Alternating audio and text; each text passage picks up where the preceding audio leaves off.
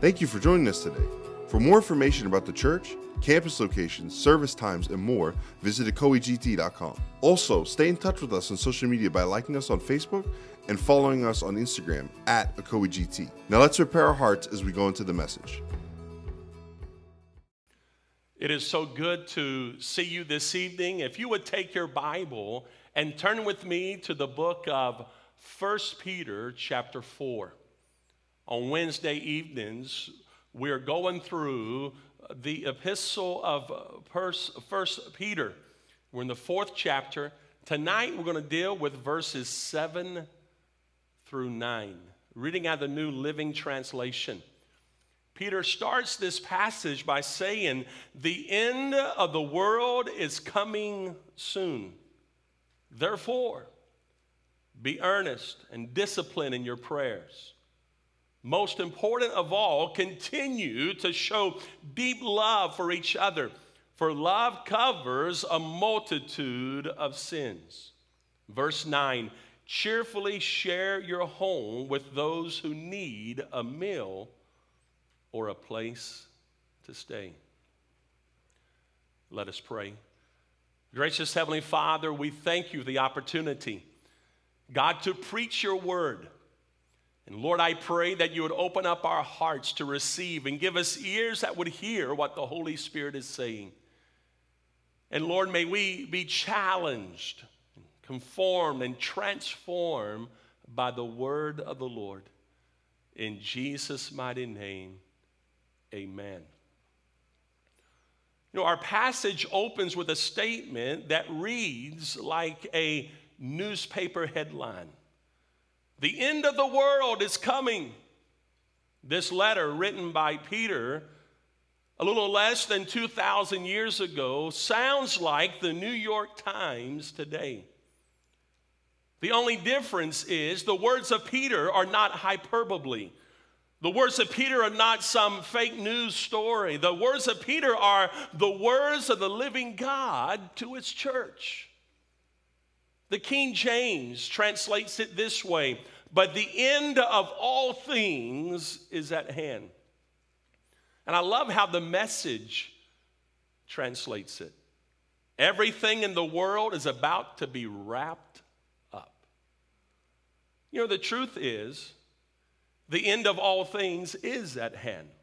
The end of the world is coming soon, and everything in the world is about to be wrapped up. And Peter is urging the recipients of his letter to live in light of the knowledge that the end of the world is coming soon. Now, this statement made by Peter is emphatic. It's an emphatic statement, which simply means it's a statement made with emphasis. It's not a casual statement made in passing. No, it's emphatic to garner the attention of the readers of this letter. It is emphatic in order to make a point and get the attention of the recipients of the letter. There has been a question asked, and I think it's appropriate to ponder even tonight. What would you do if you only had 24 hours to live? What would you do if you only had 24 hours to live? Who would you talk to? What would you say to them? Where would you go? What would you do if you only had 24 hours to live? Now, the premise of the question suggests that we would do what we thought was the most important thing to us. And the premise of the question suggests that we may not prioritize things appropriately until there is a sense of finality before us. And possibly this is a true assumption. Peter, through the inspiration of the Holy Spirit, says that we are to live with the consciousness that the end of the world is coming soon. Now, what is so great about this epistle of Peter is he gives solutions, he gives admonitions, he gives some goals, some commands concerning the fact that the end of the world is coming soon. So tonight, let's take a few minutes and look at them this evening. The first thing is this. In light of that statement, Peter says this: you got to have a prayer life. You got to learn how to have a prayer life. Look at verse 7 again. The end of the world is coming. Therefore, be earnest and disciplined in your prayers. Now, notice that English word, therefore.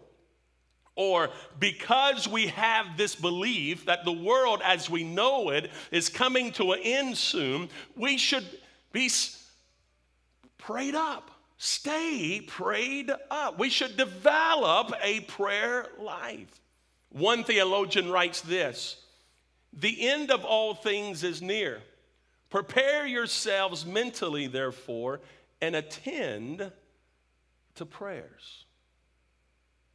See, live your life with a God consciousness. Live your life with the Lord at the center. Peter's call is a call to alertness and action. See, there is time for action, but no time to waste. There's time for you and I to live. There's time for you and I to take action, but there's no time for us to waste. Now, Peter uses two words to give direction to one's prayer life while we live with the understanding that everything we see is really temporary. And I believe that's what Peter is trying to get his readers to understand. That even what you're walking through is temporary. Everything you see is temporary. And in light that the Lord is coming again, and the world as we know it will soon end, we're to be earnest in our prayers. That word earnest in the original comes from a word meaning to be sensible, to be reasonable. And the sense of the meaning here is to be soberly wise, to live wisely in self-control over one's passions and desires. See, if we have this mindset, if we understand that the world as we know it is going to come to an end one day, then we're going to live sober-minded. We're going to live in such a way that we're going to desire to exercise self-control of our own passions and desires. Another thing that Peter says is be disciplined in your prayers. And that word discipline in the original comes from a word meaning to be sober, to be sensible. And the sense of the meaning is to get self-control, to sober up. It literally is conceived of as sobering up from the influence of alcohol. It means to become wide awake. One commentary writes this: to be self-controlled as one comes to prayer suggests that believers are to pray with a mind that is focused and alert. In other words, prayer should not be practiced nonchalantly and flippantly, but believers are to take prayer seriously. You know, prayer really does change your life. Often we look at prayer as a tool to change circumstances. But can I challenge that thought this evening? Prayer is about you and I changing. It's about you and I coming into conformity to His will. It's about you and I allowing our life to line up with the activity of God that is taking place around us. Prayer is not a tool where we're trying to convince God to do something good in our life. I submit to you that God already wants to bless you. God is already working in your favor. Prayer is you and I coming into alignment with what God is doing. So we're to take prayer seriously. Take prayer seriously, and the more so because Christ is coming again. He's coming soon. The world, its system is coming to an end, and the eternal realities of God will last. Bruce Barton writes this: the fact that God is ready to judge. Look back at verse 5 of chapter 4 for a moment. Peter says, but remember that they will have to face God, who stands ready to judge everyone. So Bruce Barton writes, the fact that God is ready to judge means that the end of all things is near. These early Christians who faced persecution took great comfort in the fact that their suffering would one day end and that the evil ways of the wicked would be judged. The Lord is ready and waiting, desiring that the gospel should be preached to all the nations before he returns. And Peter, like the other apostles, was always aware that Christ could return at any moment. And he writes this: likewise, believers today must always remember that the end of all things is near, for Christ can come at any time, any moment. Will he find us watching? Will he find us ready? Will he find us prayed up? Peter says that we are to have a prayer life that is disciplined, a prayer life that is earnest, sober-minded. May we tonight ask the Lord to help us to pray like this. So let's be earnest and disciplined in our prayers and show deep love for each other. Notice what Peter says in verse 8. Most important of all, continue to show deep love for each other, for love covers a multitude of sins. Most important of all. So Peter brings attention to loving each other by using this phrase, most important of all. Now, he's not saying at the expense of prayer. No, he is simply stating, let everything you do have its foundation in love. This was something they were already doing, and Peter wanted them to continue to show deep love for each other. Now, that word deep in the English is very interesting because it describes something being stretched, something being extended. And the word love here is agape. Now, remember, the goal of agape love is always to seek the good of the person. And the evidence of agape love is action. It's not simply words. It's more than words. And the outflow of agape love is sacrifice. So Peter says this: let your love for one another, let it show deep. Let that love be deep. True agape love is constantly being stretched to the limit by the demands made on it. And Peter says, it's okay. That's what relationships are all about.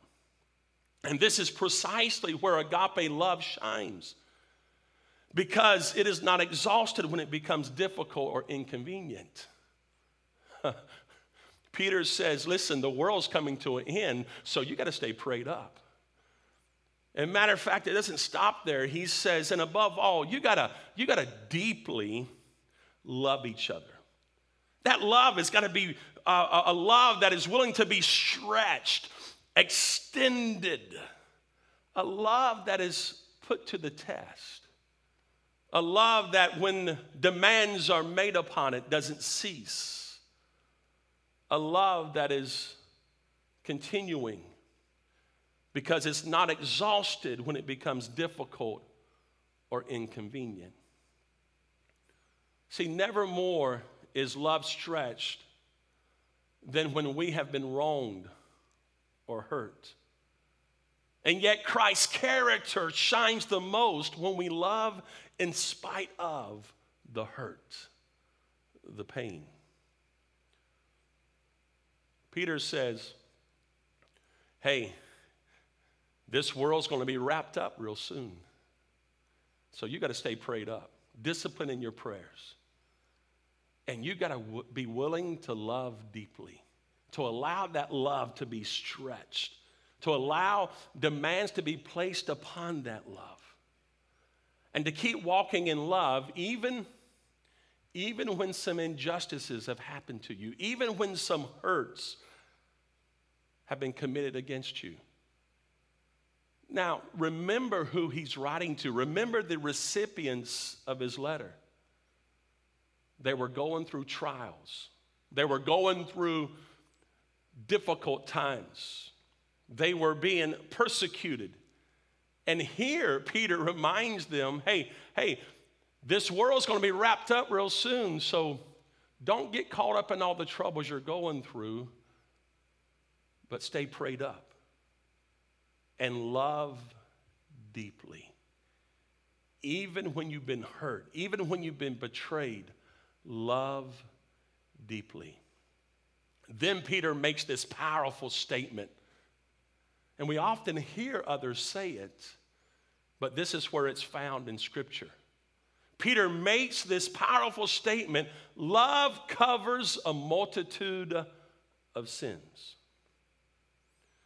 Now, one of the most difficult and inconvenient times to extend love is when someone in the church has hurt or wronged us. We must demonstrate a love that is willing to be stretched because love covers a multitude of sins. Now, that word cover literally means this, willing to forgive. Not cover as in to hide and not expose, but cover in the sense of willing to forgive. And the present tense of that verb indicates that which is constantly true in the life of the believer. He continues to forgive. You remember Jesus was asked, Lord, how many times are we to forgive our brother who sins against us? 7 times? Jesus responded, 7 times 70. In essence, saying, don't put a limit on your love and your ability to forgive.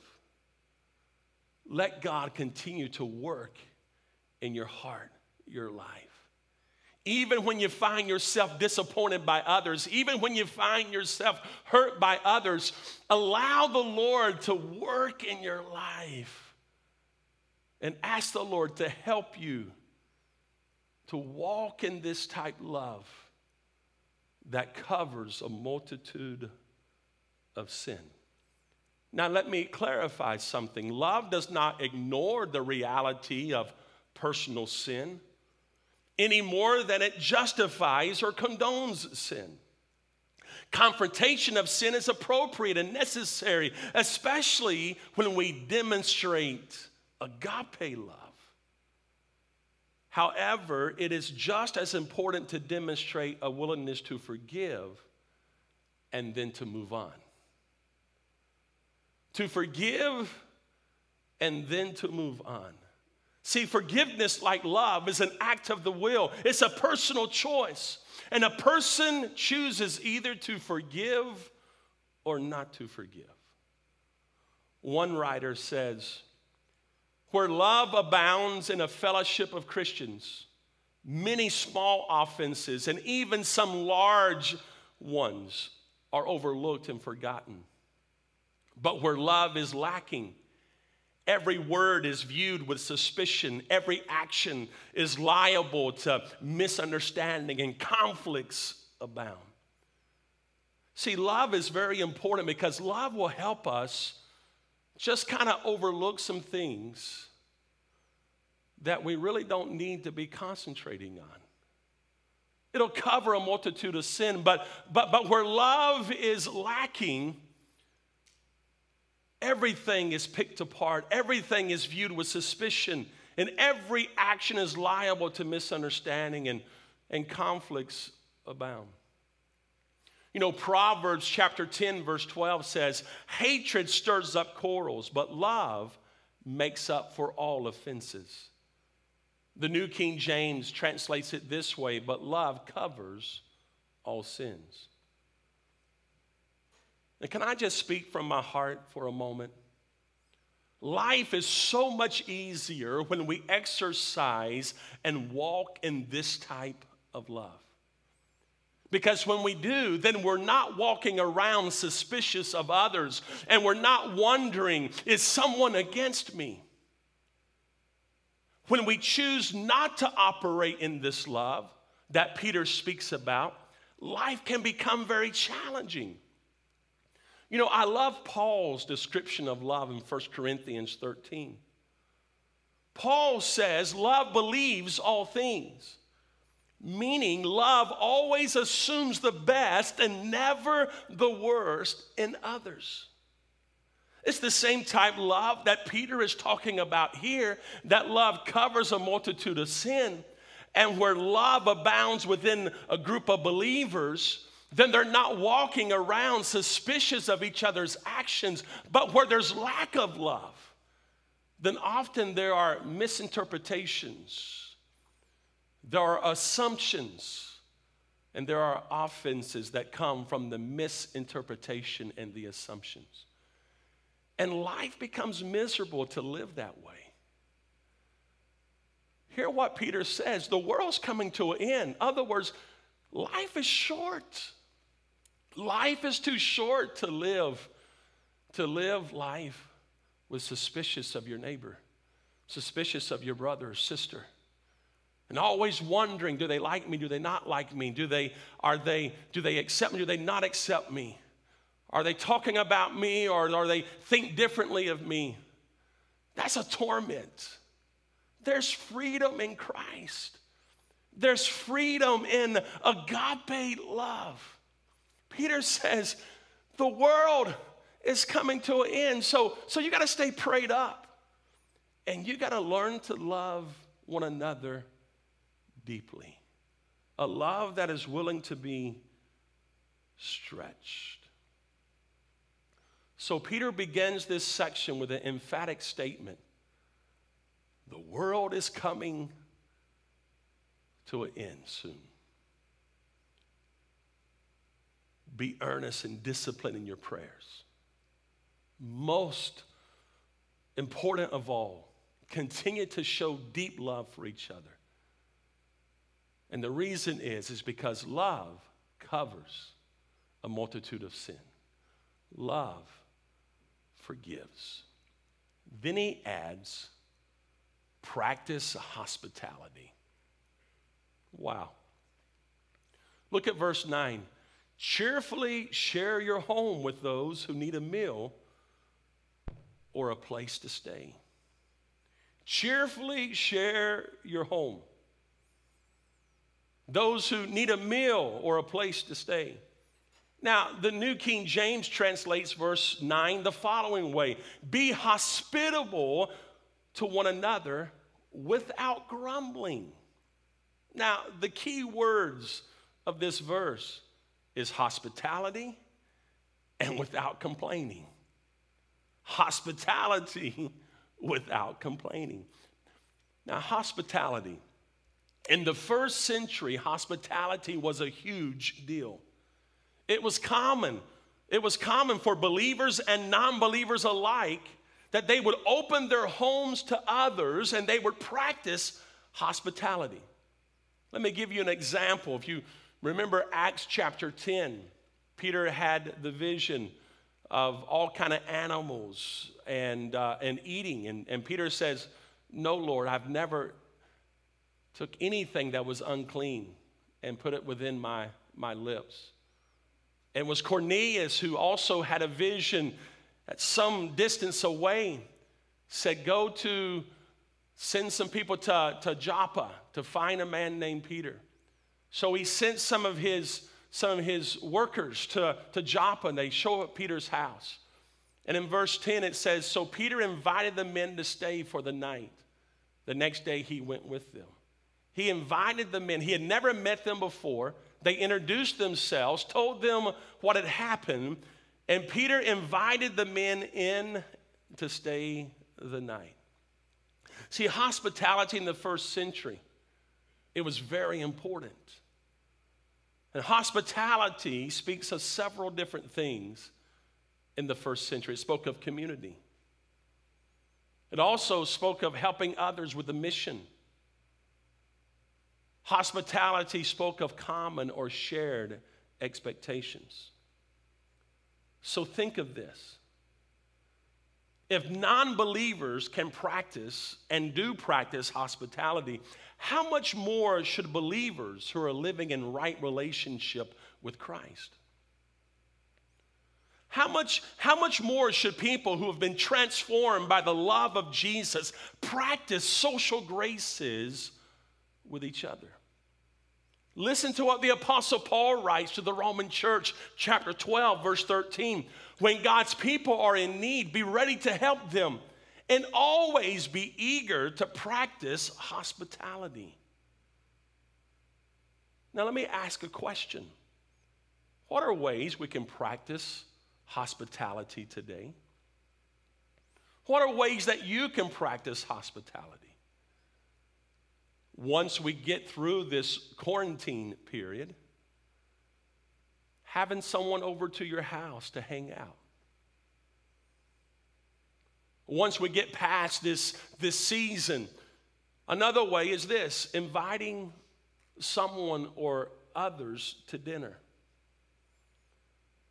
I mean, think about your house for a moment. Your house is usually your place of safety. And most of the times, it is your greatest asset. So think of it this way. Hospitality is sharing what is your safe place, your place of rest, and your assets with others. Hospitality today is about inviting people into your space. You know what happens when you invite people into your space? Sometimes it's inconvenient. Sometimes it's not easy. It takes effort. Sometimes it takes work. But love demands it. And hospitality, it is even spiritual. You receive a spiritual benefit, a blessing, when you practice hospitality. Bruce Barton writes this: the early church depended on hospitality. There was not a network of motels or wayside restaurants for travelers as we would picture today. Traveling preachers and teachers depended on Christians to give them a place to stay. And churches needed homes in which to meet. Also, hospitality draws people together and allows them to get to know one another. The young church needed this interdependence. Jesus counted on it for his disciples. You know, one of the things that I cannot wait for when this season that we're walking through is over is the hospitality and the gift of hospitality that operates among our GT family. I miss the community, as I know you do. But in the proper season, the proper time, we'll be able to return to that. Peter says this: hey, the world as we know it will soon come to an end. So be prayed up. Have a healthy prayer life. And love one another deeply. A love that is willing to be stretched. A love that is willing to even entertain some things that are uncomfortable for the sake of the good of the other.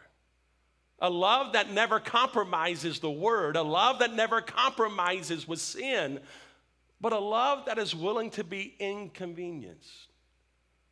Why are we to love this way? Because love covers a multitude of sin. And then Peter said, not only are you to stay prayed up, not only are you to love deeply, but you're to practice hospitality. So let's wrap this up as we remember the words of Peter. The end of the world is coming soon. See, belief in the imminent return of Christ does not mean we stand around with hands in the air in a waiting position. No, it means we live with the constant motive of being found faithful when he returns. It means we are busy doing the work of the Lord. It means we're staying prayed up. It means that we're determined to do all things in love, true agape love. It means we hold a loose grip to the material things we own, and we are willing to use what belongs to us for the kingdom of God. And glad tidings, we all say, Maranatha. Even so, Lord, come. May we remember tonight, the world, its system, is coming to an end, and the eternal realities of God will last forever. Make a determination to stay prayed up. Develop a healthy prayer life. Love one another deeply. A love that is willing to be stretched. A love that is willing to be inconvenienced for the sake or the good of the one loved. Demonstrate hospitality.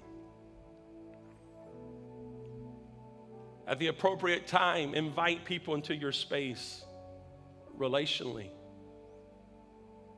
Even right now during quarantine,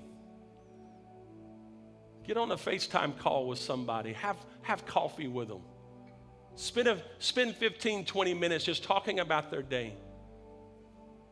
You know, some individuals don't have the luxury of having children in the home. Their children may be grown. And maybe they are single. You know, these hours can be very lonely. You know, a way you can show hospitality even with the restrictions that are happening is you can pick up the phone and call them and check on them and encourage them. Be innovative. Be creative in the ways that you can connect and be relational even in this social distancing season. I believe the gift of hospitality can be exercised even now by the way we communicate one with the other. The Lord's just dropped somebody in your mind. The Lord's just dropped a name in your spirit. I want you to begin to pray for that person right now. I want you to write their name down. And tomorrow, what I want you to do, I just want you to call them. And maybe it is saying, hey, jump online with me on a Zoom call. We can see each other face to face. Let's have a cup of coffee together. You in your home and me in my home. And let's just talk about life. Let's just talk about what we're going through. Because church, that's real love. That's a love that's willing to be stretched. That's a love that's willing to even be inconvenienced for the good, for the sake of the other. Because hear me. Peter says, this world as we know it's about to be wrapped up. You know, I'm thankful that there's a plan. I'm thankful that God is governing the affairs of this world. And I'm thankful that Jesus Christ is going to return. And I want to be found ready when he does. Will you right there where you are, as GT worship begins to lead us, will you just join us in this time of worship? God bless you. We love you. Let's worship the Lord together.